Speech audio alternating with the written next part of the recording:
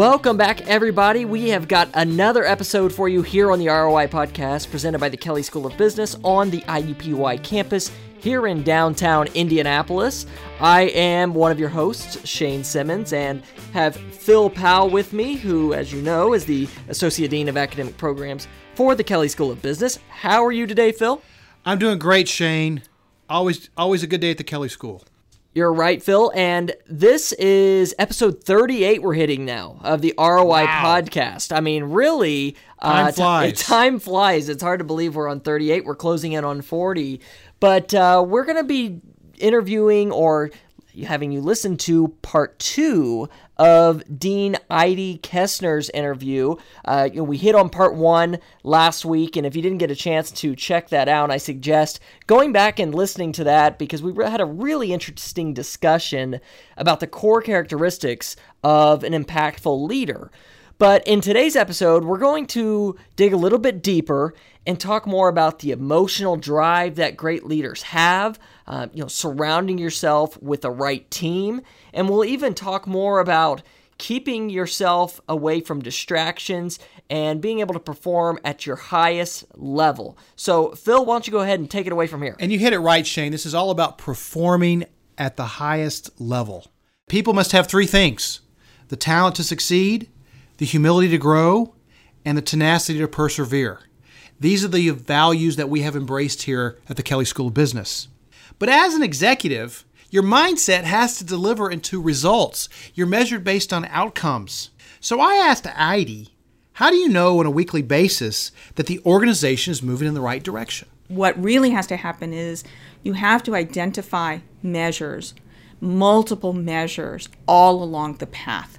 Simply setting out the end goal, which is important for getting everybody on the page, setting out the end mission and the goal of the organization. Very, very important, but not enough.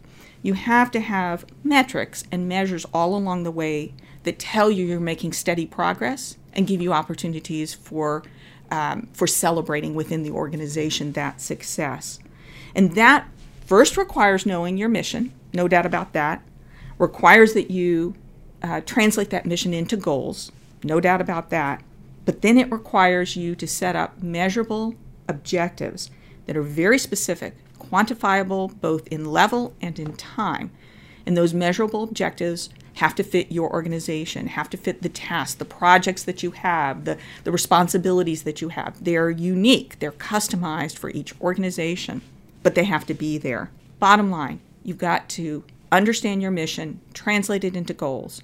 But just what you said, have measurable objectives that are very specific to the task or the project that you're working on that happen all along the way, that guide you and tell you you're still on the right path, or no, you need to do a U-turn, or you need to turn sideways in order to move yourself in a different direction. Now, those key performance indicators, or what a lot of folks call KPIs, that Eide mentions may be unique depending upon the task at hand.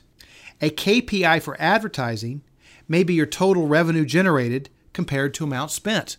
Or if you're talking about something like, boosting company morale, those indicators could be something like survey responses, or they could be a number of days people called off sick, or, more qualitative type measurements as well, right? Exactly.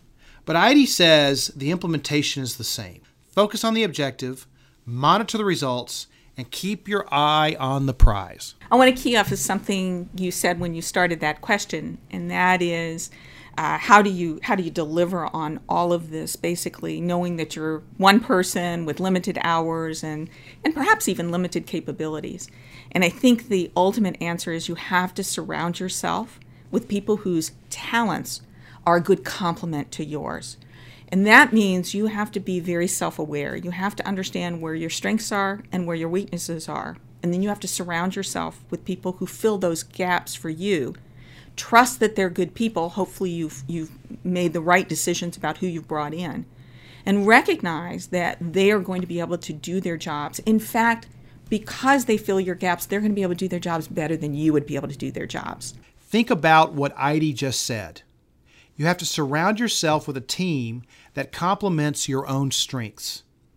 That's where diversity and talent can really play a vital role in a successful organization. Here's a great example from Heidi. Now, I'll give you an illustration for me personally. I do think I actually have some self-awareness about some of the key weaknesses I have. One of my key weaknesses, I'm extremely risk-averse. I'm a very risk-averse person. But in this job, you really do have to take some risks. You have to place some bets down, and you have to try and move the organization forward.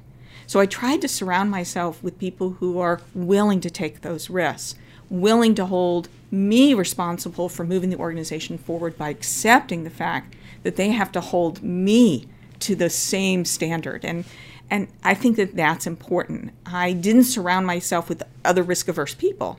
I surrounded myself with a team of people who complement the few issues that I have that are of concern to me in leading this organization. Now, the final tip we discussed with Heidi when it comes to running a successful organization has to do with passion and getting everybody on board with the organization's mission. This is important for two reasons. It prevents burnout, and it creates passion. And passion is what drives innovation and creativity, which can produce extraordinary results. It's not work when you really enjoy what you're doing. I learned that lesson from my father. My father was a stockbroker, and he would work all day in the office, and then he'd come home at night, and he'd study the market just intensely, hours on end. He wouldn't go to bed until late, and he'd be studying for the next day to better serve his clients. He so enjoyed the stock market, doing well by his clients, making great recommendations. And he always said, I'm not working. This is my passion. This is my hobby. This is what I enjoy doing. So I think it is, obviously, to stay focused on what drives you and what gives you energy from the organization, what inspires you, what makes you feel good about the job you're doing. And if you can't answer that question, if there are not things in it, you need to be preparing yourself for that next position, for that other position, whether that's advancing yourself educationally so that you're ready for that next step, or looking for other positions that can speak to you, can speak to your heart and soul. Life is way too short to be in a job that is sheer drudgery, that every hour that I'm there, I'm not enjoying myself. You have to find things that really drive you. Wow, those are great insights from Dean Heidi Kestner from here at the Kelley School. And our listeners should know that what you've heard from Heidi is reflected in the way she leads our school on a day-to-day basis. She's an inspirational leader and the type of leader we want all of our students to aspire to. Well, Phil, what a way to kick off our CEO series, a two-parter from Dean Heidi Kestner. And all of you listening out there, we're going to hone in on this again. Remember, you have to understand your organization's mission. You create measurable objectives, very important, and then follow through. And then you can take a look at your KPIs or your key performance indicators along the way and see where you need to adjust. But it's always keeping that organization's mission at the very core of everything that you're doing. And everything else kind of just falls into place from there. And so when you mix passion in with that, which is what Heidi talks about, that's when magnificent results can follow, and that's how great organizations succeed.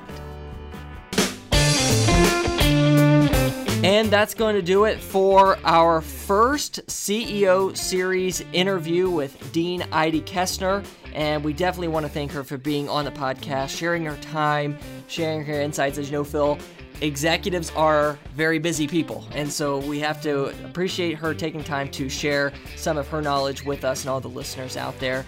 And this is, again, just part one of our CEO series. We're going to be interviewing several others from all different areas of business, and so be sure to tune in every single week to the ROI podcast. Subscribe, leave us a review, let us know how we're doing, and we'll be right back here next week with another CEO interview. Take care, everybody.